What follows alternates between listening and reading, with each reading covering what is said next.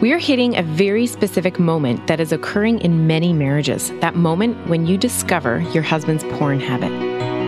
The Marriage Podcast for Smart People is designed to help busy couples like yourselves move away from conflict and unhappiness to build a marriage you'll love today and treasure for a lifetime.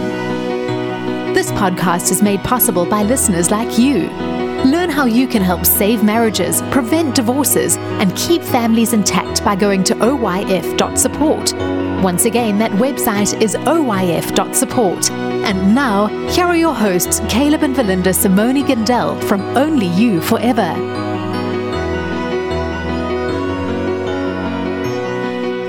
Welcome to the Marriage Podcast for Smart People. If you want to build a thriving, passionate marriage, we've got the research, the truth, and the answers you're looking for. We have a serious but helpful podcast for you this week. This is episode number 131. And today we're going to be talking about what to do when you've just discovered your husband's porn habit. So we're going to help you see what's going on in his world and then go through first steps towards recovery. So taking that in two approaches, one if he is on board to get help and the other if he's in denial. Hey there, before we get started, if you missed last week's episode, we discussed how trauma can impact our sex lives as couples and how you can heal and recover from that. It's worth going back and checking out, especially if that's part of your experience, if you're a trauma survivor. Also, make sure you hit the subscribe button so you don't miss any upcoming shows from us. So if you're struggling with your marriage, we offer research-based advice that works. And especially for today's episode, if you're listening because this is relevant to your situation, we offer hope. So let's get into today's topic. Yeah. So we're going to be talking about, and porn habit is in our title, we're going to be talking about porn addiction. Mm-hmm. And I'm not sure why, but people often get into a discussion about what the word addiction means, really. Okay. And I'm hoping to mostly bypass that because there's enough debate about it already. This episode is for wives whose world has just come crashing down around them, and like a 10-minute intellectual or theological discourse is not going to be helpful. So we're going to talk about a little bit what that looks like, just to help us understand what we're talking about, but we don't want to get into a big sidebar discussion on that. Mm-hmm. And I think right off the bat that, we want wives that are coming into this, we're anticipating that both going to be just listening to this as part of our regular episodes, and others are going to be listening to it in retrospect who've gone through this. Mm-hmm. And a number are going to find this as a result of a search term that they've put in Google because they've just found out, and they literally are typing in, what do I do when I just discovered my husband's porn habit? Mm-hmm. So if you're in that last group, you're the people that we're talking to today, primarily. And I think, Verlynda, we can just start by kind of normalizing a few things, that this is like discovering an affair. Yeah, you're going to be going through those same emotions. Yeah. And I think that's where it's tricky because, you can put the air quotes around the word just, like it's just online. Mm-hmm. It's just pictures. It's just the internet. And yet it's equally devastating. Mm-hmm. And the sense of betrayal and just the whole, like, I've been lied to. Can I trust him? Can I trust myself? Mm-hmm. All of that stuff. Mm-hmm. The whole thing around not knowing if there's a future for your marriage anymore. Do I want to stay? Do I want to leave? Yeah. Being repulsed, being afraid, all those things at once. Thoughts of... And then the anger that comes with it and want to get back at him and revenge. And Yeah. So it is a huge, huge blow. And what you're experiencing right now is what most women probably experience when they go through this. Mm-hmm. Yeah. Mm-hmm. Let's just kind of look a little bit let's just start around this issue of porn addiction. Give you a definition to help you understand what's going on for your husband. And I think if you can understand his world a little bit and understand yours, then it's going to give you some clarity on hopefully how things are going to go, what to expect. Okay. That kind of thing. Okay. So my main specialty is marriage therapy, but my second most experienced area of work is with pornography recovery. And also this problem has been, unfortunately, a part of the history of our marriage. So Verlynda and I will be speaking out of our own respective experiences too. Mm-hmm. And addiction, one definition that I liked is when a person compulsively uses sex, or in this case, pornography, to alter his or her mood to produce pleasure and or to provide escape from internal discomfort, and is employed or entrenched in a pattern characterized by recurrent failure to control the behavior and continuation of that behavior despite significant negative consequences. A little bit of a run-on sentence. It's worth it to the person to use sex to alter the mood, even though it has negative on a short-term evaluation basis, even though they know at another level that in the big picture it's not worth it. Right, but the instant gratification kind of overpowers. Yeah. The long term. Okay. And that's kind of why I like this definition. It identifies why your spouse is engaging in this behavior and not identifying it for the purpose of justifying it, but just helping us to understand that he's using porn to alter his mood or escape. Okay. And I don't know that I've ever seen an exception from that. And it's important because what it tells you is that there's some valid need back in there, but there is what is happening and what you're seeing is an invalid coping mechanism at play. And of course, the immediate thing is, well, why doesn't he take that valid need to me or to his wife? Yeah. So that's a larger discussion. And that's not about, as far, again, within the scope of my experience, that's almost never about something that's wrong with the wife, but about what's going on inside him. So you can't take responsibility for the fact that he's not bringing these things to you. Yeah. So if we want this invalid coping mechanism, the porn, to go away, we have to take care of the valid need in a healthy way. That's kind of his treatment plan in a nutshell. Whoa, say that one more time. If we want the invalid coping mechanism to go away, we need to take care of the valid need in a healthy way. Right. Okay. Yes. The definition also points out the recurrent pattern. It could be daily, it could be weekly, it could be monthly, even quarterly. At some level, there's a recurring pattern usually.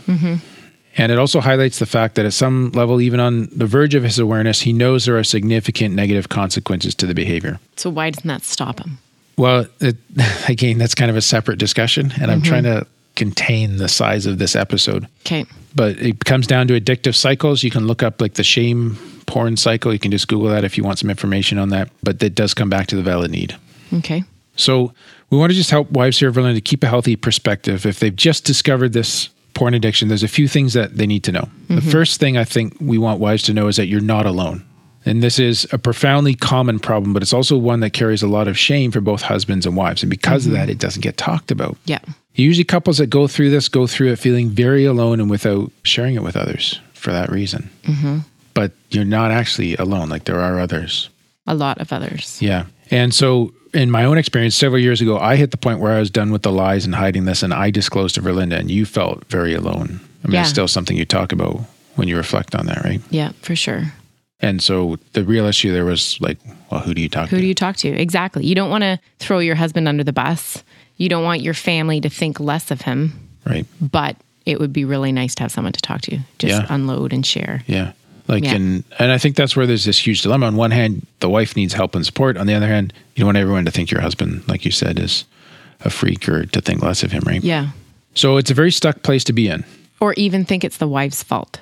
Right. Like, well, obviously you're not giving enough action. And I've actually heard people say that, oh, well, I had someone tell me, well, you just need to initiate more. Wow. That's the wrong answer. Yeah. The wrong thing to say. Yeah. So, yeah. Did you want add anything else to that point? No. Well, it's just a very stuck place. Yeah. Like, you're just stuck and you're hurting and you're trying to just figure it out. Going on. Yeah. I think the second thing then, Verlynda, that we wanted people to know is it's not your fault. Wives to know it's not your fault. A study from 2012 asked 171 people about porn habits and real-life sexual activity. And the researcher found that satisfaction with real-life sex and relationships was not linked to porn use. So it's normal for a wife to feel guilty and responsible, but the research shows that your husband's addiction is not because you're leaving him unsatisfied. And I would totally agree with this and point out that wives often forget to consider that this is always, like at least as far as I've ever seen, it's always something that the husband has brought to the marriage. So it was like pre-existing. It was before the marriage. It's not like he's unsatisfied and goes looking for something else. Yeah, like he's going to fill, the deficit. I've never seen that. Okay. Never seen that yet. So it was a pre-existing problem. That's what I've been seeing. And also not one that you can or should try to solve by trying to compete with the pornography problem. I've seen that too. Right? Yeah.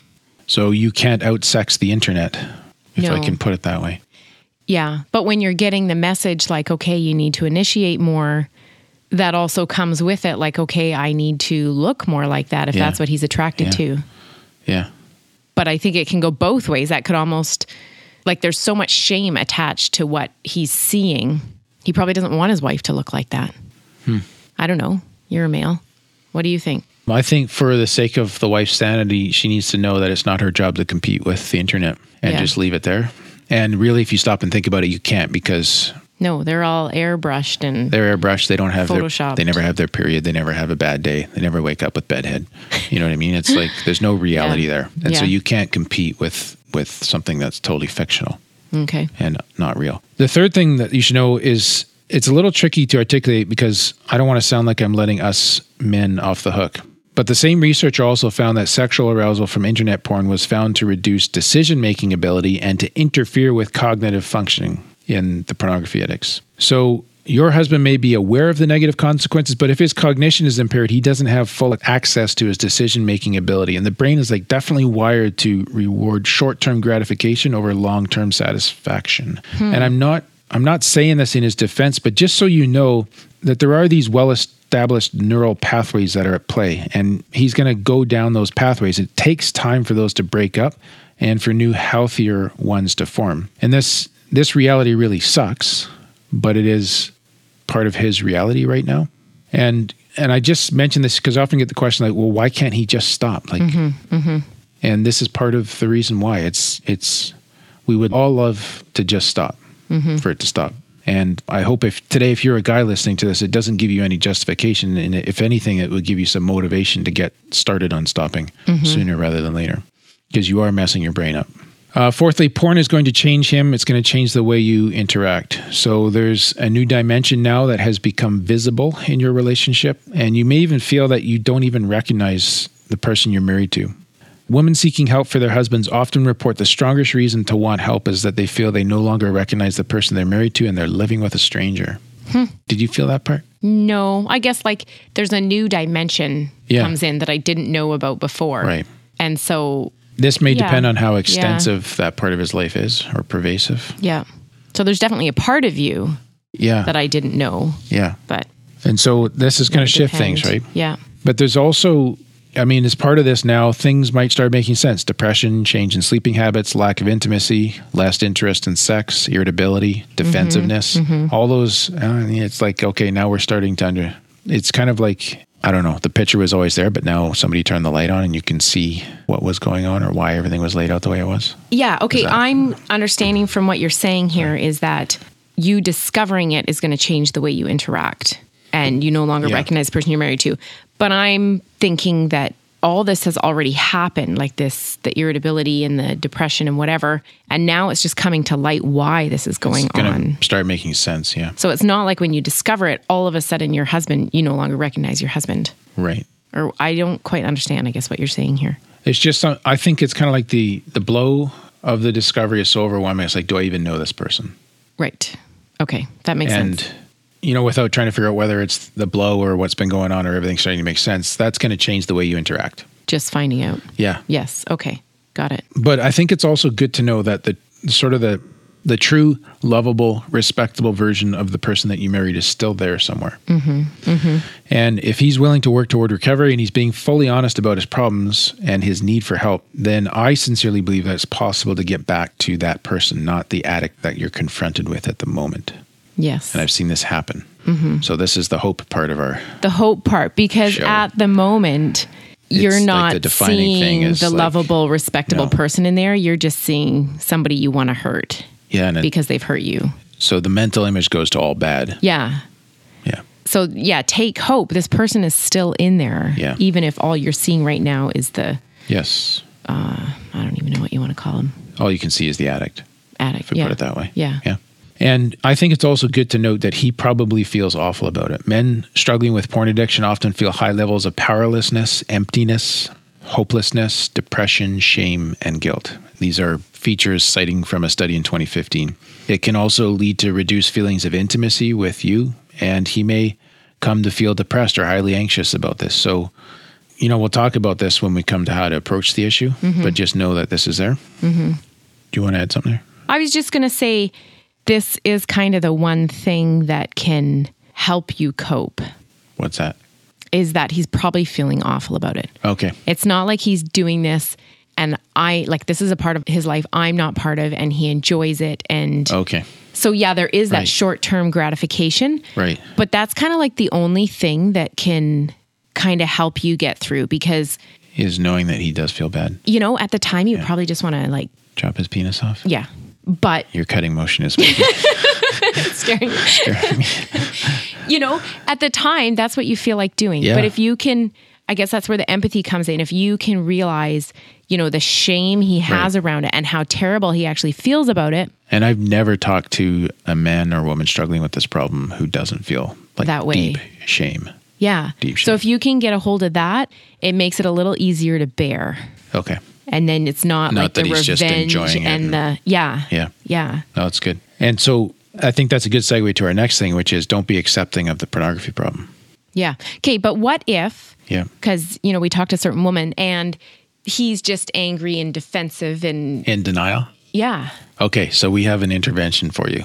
Okay. So we're coming to that. Yeah. Okay. Yeah. So don't be accepting. What were you saying? Don't be accepting of this problem. yeah. It's not something you have to live with. Yeah. No, 100%. And I'm totally going to impose my values here and say that pornography is evil. It has nothing to add to your marriage. Yeah. And I know even some Christian podcasters have taken a more open approach, like you need to decide whether this is good for you or not. And watch it together and yeah. Not that. Oh, no. Just what I said is as far as I've heard them go. Other people say, I don't think I've heard a Christian resource say you need to watch it together. Okay. But certainly, folks, there is plenty of opinion out there that says it can enrich your experience together, but that is not supported by any research or any anecdotal evidence that I've ever heard either. Okay. Yeah. So, pornography objectifies women, especially. It violates their sanctity and dignity as human beings, and the men too that are involved in producing it. Mm-hmm. Okay, so we've given you a quick primer on the addiction, talked about really holding on to a healthy perspective as you come to deal with this problem, some of the things that you're going to be confronted with. Next, we want to talk about how to talk to your husband. And there's two parts to our next section. One, basically, if he's on board, like he wants help. Yeah. And the other, if he's not on board with getting help yet. In either case, these first discussions are very, very important. And we have a 6-page mini workbook available to the patrons of our podcast. If you're already a supporter, you can get that right away on our Patreon page at oyf.support. It'll take you, that's a short link to take you directly there. Mm-hmm. If you're not yet a supporter, I would highly recommend you get this workbook to help you prepare for these very important and sensitive conversations. Mm-hmm. So let's take a quick break to tell you more about how you can become a patron of the podcast. What happens when the fairy tale marriage meets reality? Too often, high expectations lead to disappointment, communication breaks down, and the struggles of day-to-day life become overwhelming, leaving you feeling lost and without hope. Unfortunately, marriage does not come with an instruction manual. Marriage troubles are deeply personal and can take a toll on you, your spouse, and your family. Counseling can be expensive, and divorce is very costly. It doesn't have to be this way.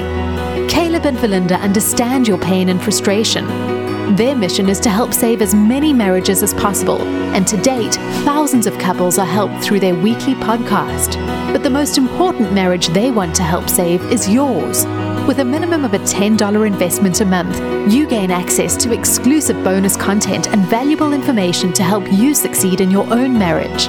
Learn more about saving marriages and how you can help at oyf.support. That's oyf.support.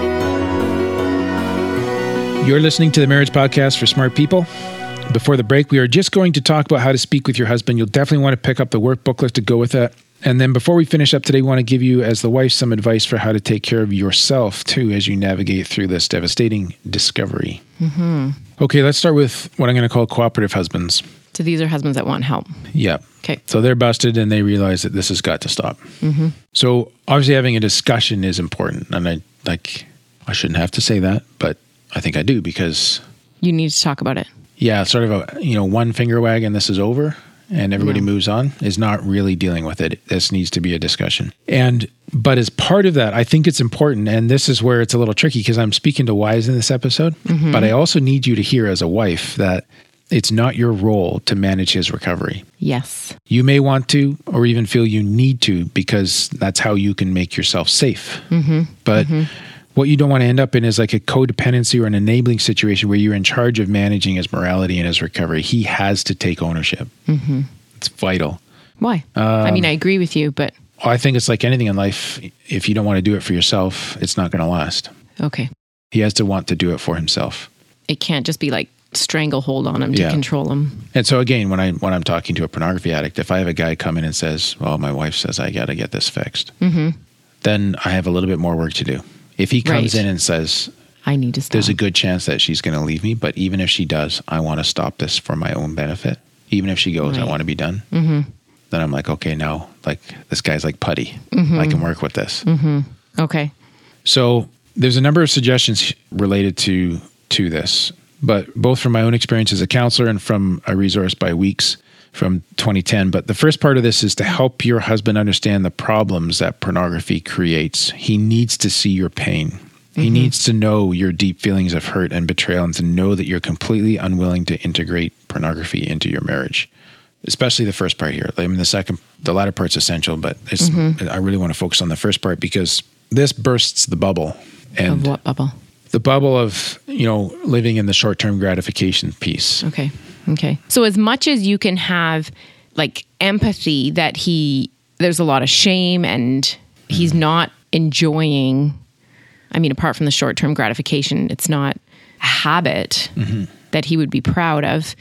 You don't have to accept it. Like you can, I guess what I'm trying to say is it's okay to vocalize how much it hurts. Yes. And the pain. Not it's not like you have to hide that because he already feels bad. Would you agree with that? Yeah. So that might even go back to managing. It's not like you have to hide it to try and manage his shame and manage his addiction and habits. Yeah, this is delicate here. I mean, what I see happening quite often is that showing this to your husband helps him hit rock bottom with a good solid thunk. The freaky part is if he is perchance suicidal, which doesn't happen very often. And then she's torn between, do I kind of hold back a little bit because I actually don't want him to off himself. Right? Okay. So use your own wisdom to guide you through the timing of this and his ability to carry it. Okay. That's what I would say. Okay. Now, as a wife, you're probably starting to make sense of some things like his irritability that you've been experiencing and not really understanding, his possible lack of interest in sex, maybe depressive symptoms, and so on. So talking about the impact that you see in him is also valuable, like how you see this touching his life. Yeah. And then letting him know the impact it's having on you, but also on the family. If you have kids or extended family, or even in his social circles, if he's generally withdrawn, like you can, because you're starting to put the pieces together. He might not be putting those pieces together yet. Okay. And I think as well at this time, it's the time to challenge your husband in a kind way to reflect on how he wants to be seen by you and by his kids, his own family members, like your in-laws and others. Like, what are the values that he wants people to remember him by? What would it feel like to live an authentic life? When I ask a question like that or similar to that to a recovering pornography addict, like the tears come pretty quick, like just the longing for freedom from the double life and the shame. So even appealing to those positive ideals is really strong. Like I know for me, it was huge. I wanted to live a life that didn't have one lie in it. And of course, it's catastrophic for the spouse to find out about that lie as it was for you. But in the long run, it's way better for everyone because at some level, it's not right. Like it doesn't feel right. Yeah. As long as this is present, right? Yeah. And you might not even know what doesn't feel right, but then afterwards you can look back and realize something was missing So the next part is something you may or may not be able to do. You may want him to have this discussion with a counselor or a pastor or another male friend, but he also has to face the fears of what life will be like without pornography. And this is really hard for a wife to understand. So what are the consequences to him of having to give up the addiction? And again, if you can just get in touch with the sense that he's in a shame cycle and the only way he knows to kind of temporarily alleviate that is through this.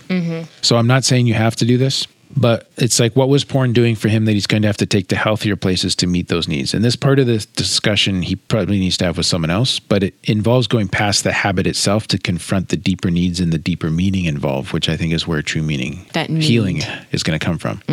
Yeah. And then you want to invite and challenge him to take individual responsibility, to take his own ownership of it. Maybe you've initiated discussion. Maybe you've even set some pretty clear boundaries. But again, emphasize that he's the only one who can decide to change. Like he has to be the one to commit to this and to commit to developing a short and long-term plan to break the addiction. He needs to take responsibility, not you. That could be really hard to step back, I think, and just let him.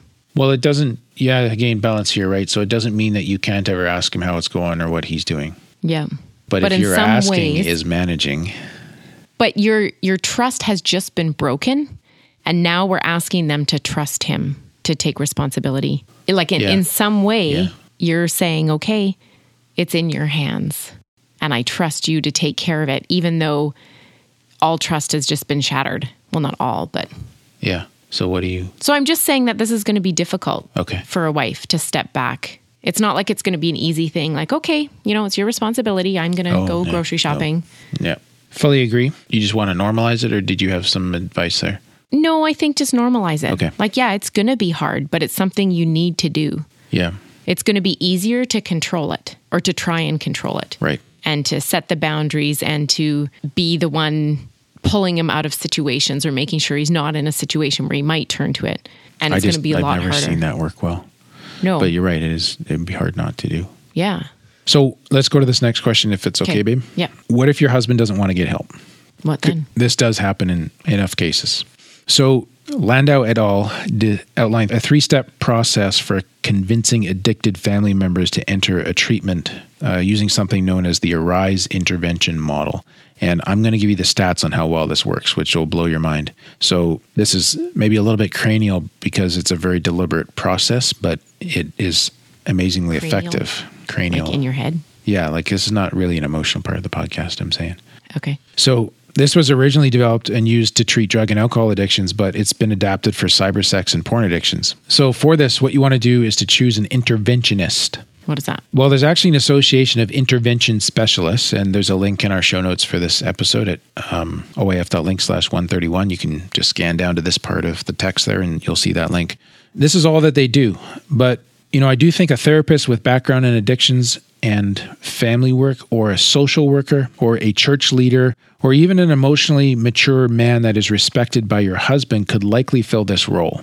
So Of interventionist. So okay. I'm always conscious of this because we come from a very rural area, and there's no way there's going to be an interventionist in our area, right? Yeah. So others can do this too, but you want to pray about this. You want to choose this person carefully. This person needs to be in support of you and in support of the addict, and needs to be a friend of your marriage. Mm-hmm. Mm-hmm. Like, you don't want this person to become your comforter and they're going to fill the wound that your husband has left. Like, there's a risk there to you. Yes. In that sense. But this person supports both of you, but is a friend of your relationship, like wants to make your marriage work. Yeah. They have to be motivated towards that. Okay. That's the ideal person. So it doesn't need to be a specialist. Lay people can take this up, if I can use that term, and they can figure out how to do this and make this happen. Okay. So what happens is there's 3 levels or 3 stages that you go through of confrontation with the addict who does not want recovery. Mm-hmm. So the first level is the wife or family member makes the first call to the interventionist, and this person then gives the wife motivational tips on how to convince the addicted husband to seek help. So again, if you're going to a layperson, they're not already going to have this ammunition. So everybody's going to have to do a little bit of studying and reading up. Okay. It's going to take a little bit of time, okay? But what this is going to result in is educating the addicted husband about the impact on you and on others that has come from his addiction. It's going to be encouraging him about the possibility of change and making him aware of how much he has changed as a result of his addiction. So you can see those things that Changed you're kind of... negatively. Yeah. Okay. So the interventionist and then the wife, they then develop what's called a support network, which is just a small group of family members or friends who can assist the addicted husband in seeing that he needs to come forward for treatment and support him once he is being treated. Actually, it occurs to me as I'm reading this that this is kind of like Matthew chapter 18, where if you have a problem with someone, you go and tell him his fault alone. Mm-hmm. And then if he doesn't hear you take 2 or 3 people with you. And then it's kind of this building case, right? It's just sounding to me here like the wife is taking total control of... She is giving him good reason to get into treatment. Okay. She's not actually controlling his behavior at this point. Once he's committed, he's got to go do his own thing. Okay. But she's doing this for her safety, sanity, for the family, for his benefit, all those good reasons. Okay. I think that's how this is different. And then a first meeting is held with the interventionist, the wife, the support group, whether the addicted spouse is present or not. And at this point, you've identified like what you want the spouse to do, the husband, usually committing to work with like a certified sex addiction therapist or a therapist who's experienced in working with porn addiction recovery. And this is what you're calling him to do. You want him to go into treatment. Mm-hmm. Now, this first phase results in the addicted husband going into treatment in around 55% of cases.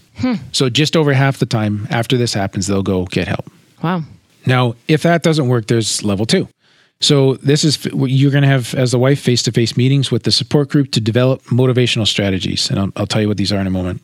And the support group and the wife then use these strategies to continue to encourage the husband towards treatment. So motivational strategies used to convince the addict include explaining like how the addiction is affecting the addict. So you're going into more detail there, how the addiction is affecting the rest of the family and how the addiction can be successfully treated. Like, it's like we're all sitting down and talking to you now about what this is doing to everyone and yourself and how you can get help. And the family will also outline specific times when the husband's addiction has caused specific harm or destructive behavior. And this is done without or trying to avoid all blaming or hostile language.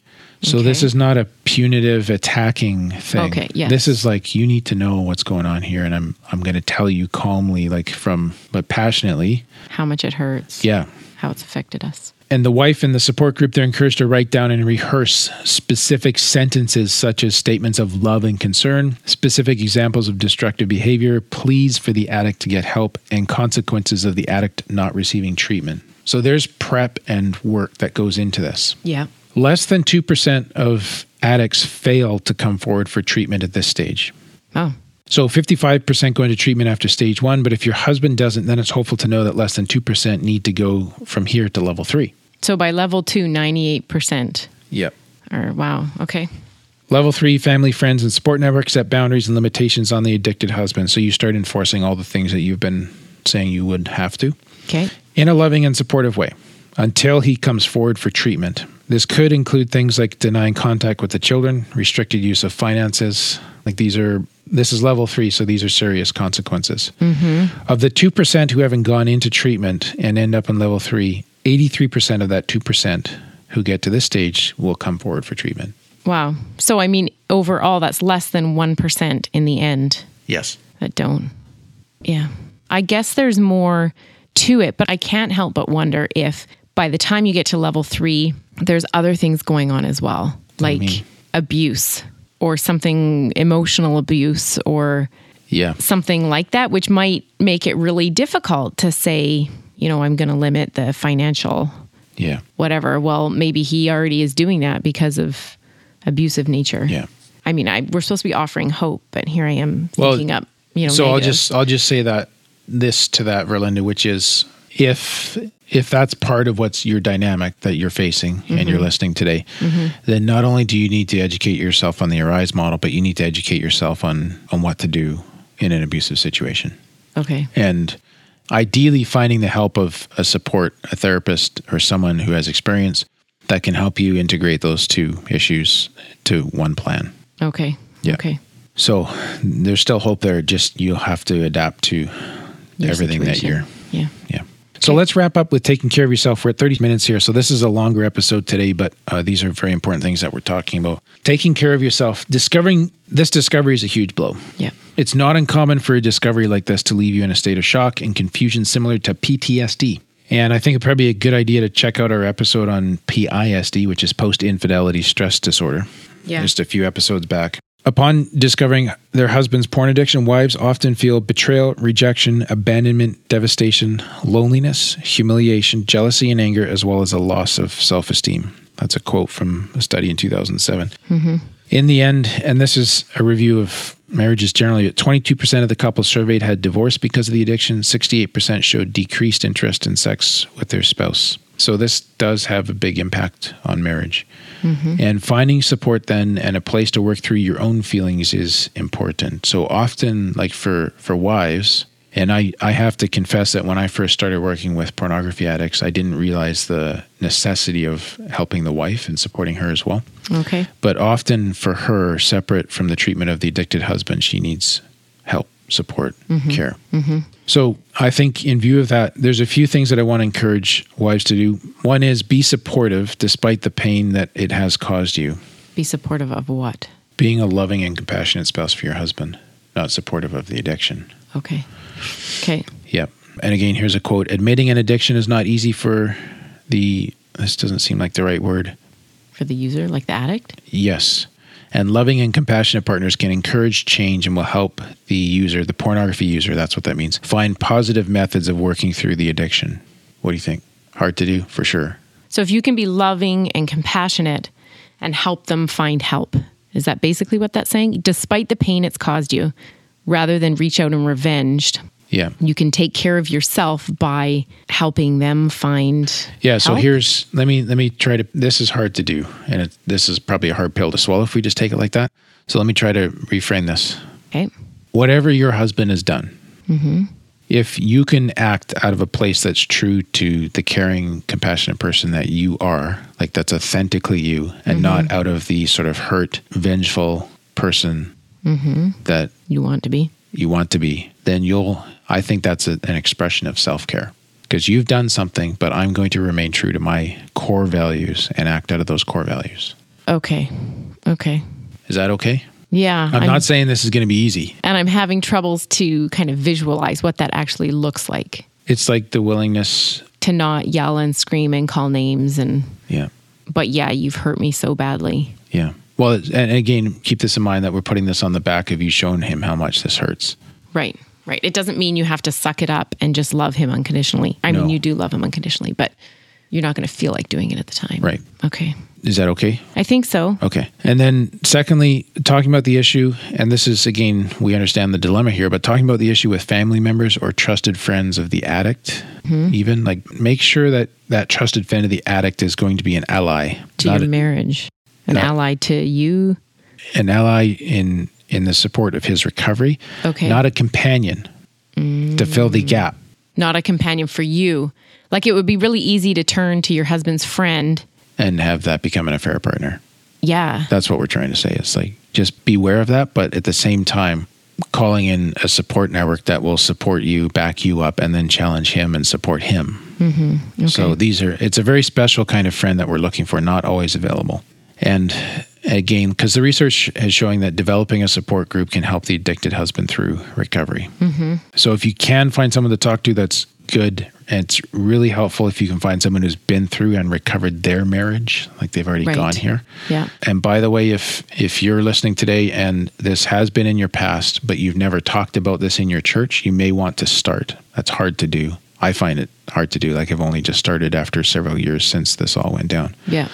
But it starts to let people know, one, that other people have gone through this, and two, that there are people that they can come to when they need help. And there is hope. And there is hope. Yeah. Yeah. So again, though, if whoever you go to here, it needs to be a person who's a friend of your marriage in that sense. And then the other thing I always caution around is kind of that sometimes there's that group of girlfriends that you might have who will join in and complain and criticize husbands because that's just what they all do when they're together. That's going to be corrosive for what you're trying to do in recovery here. Yes. So just be cautious about that. And then finally, don't take responsibility for the addiction. So again, some partners of sex or porn addicts feel their own deficiency is responsible for their husband's addiction. And then they can go to extreme lengths to try and satisfy their husband sexually so they won't need porn anymore. Perhaps trying to look like or act more like the women in the porn that their husbands are viewing. So, but to recover, wives need to understand this will not work. The addiction was never about making up for something that you were not providing. And it's not even really about sexual preferences. It's an addiction. It's a need to satisfy an urge with ever more extreme behavior. And so, in addition to rebuilding sexual self-confidence, believing that you are enough means understanding that sex addiction is not and never was about sex. This is a quote here. The behaviors satisfy the cravings of dopamine in the brain, not needs in the genitals or indeed desires of the heart. Wow. So true. And then finally, I'll just mention too, it's not uncommon to find yourself in a dilemma about whether to engage in sexual intimacy or not, and the timing around that. And again, this could be an episode on its own, but sometimes you just don't want to have sex because you're disgusted or angry. Other times you worry that not having sex will hinder recovery. But ultimately, whether you want to keep having sex or not at this point in time is your decision. Some spouses will abstain for a period in order to work out their own feelings. Abstain. Sorry. Others do not have a problem with continued sex. So I've seen this go both ways. I don't have a hard opinion on this. Some people will do the 90-day thing, and part of that's for his benefit. And he's like, yeah, if she's game, I want to do this. I want to know that I can live without sex. Oh, okay. Yeah. And then, they have sometimes they have a celebration that's more formal, even if this is really kind of blowing the marriage apart. Okay. And then they kind of go on another honeymoon. Other times it's just something that's very private between the two of them. Okay. Another quote here, coping with sexual frustration and urges will be a challenge for some sex addicts, but this is a challenge that is theirs to face alone, and partners should in no way feel obligated to help them avoid addressing this part of their recovery. So again, you don't have to take responsibility for managing his recovery. Right. Okay. And I've seen couples where extending sexual intimacy by the wife is an act of forgiveness, and it's a profound moment for them both. In other situations, like I said, I've seen them agree to a period of abstinence. So there is really don't get all wound up about whether you're going to break or mess up his recovery or not, I think is what I'm trying to say. Okay. Anything else, babe, to wrap up or final comments before we close? I don't think so. Okay. Yeah. So we'd like to thank those of you who become patrons between this recording and our previous one, Christina and Quest. Thank you for joining us in our mission to reach and save as many marriages as possible. And we're even doing that with tough personal topics like what we've been addressing today. Mm-hmm. But we have some reviews. We do. One says, top-notch marriage podcast, 5 stars by Ramshackle of Fresno. OIF is a thoughtful podcast with a wide variety of topics delivered with grace, maturity, dignity, and charm. I am not interested in every episode, but that's okay. I realize C&V are speaking to the issues, and if you're in that situation, then listen to get advice and hear a different perspective. I recommend that believers sprinkle in other marriage podcasts. I've yet to find the comprehensive podcast on marriage. And then this listener goes on to recommend a few other podcasts, but we haven't checked them out. So not all of them. I've listened to some of them. Okay. So he said, or she, I think it's he, try the Love and Respect podcast, One Extraordinary Marriage Show, and Delight Your Marriage with Bella Rose. Each of these has strengths that will benefit married Christians. May God bless each listener with faith in Christ. Peace. Thanks. Oh, that's nice. And then another one from a UNC fan for life says, great Christian marriage podcast. Thank you for your ministry. You've hit on a few things that I've struggled with. Glad I ran across you on here. May continue to bless your ministry. That's cool. If nice. UNC is the University of North Carolina, we are in your home territory. Yeah, we are staying right now. near. We're recording this near Denver, North Carolina today. Yepers. So next week, Verlynda, we're going to talk about why every couple needs to pray together. Okay. And again, we're going to be talking about that not only from the research, but also out of our own journey there too, because that's been an interesting one for us. Yeah, it sure has. So that's all for today's episode. You can get the full show notes at oif.link/131. To find out how you can help, go to oif.support. Thanks, and we'll see you next week. The Marriage Podcast for Smart People is totally funded by listeners who support Caleb and Verlynda in their mission to save marriages. If you would like to be part of this worthy cause, open your web browser to oyf.support. A minimum investment of $10 per month will help restore hope to married couples. Plus, as a patron, you'll gain access to exclusive bonus content and valuable information to help you succeed in your own marriage. Go to the website oyf.support now for more information. Thanks for listening to the Marriage Podcast for Smart People from Only You Forever.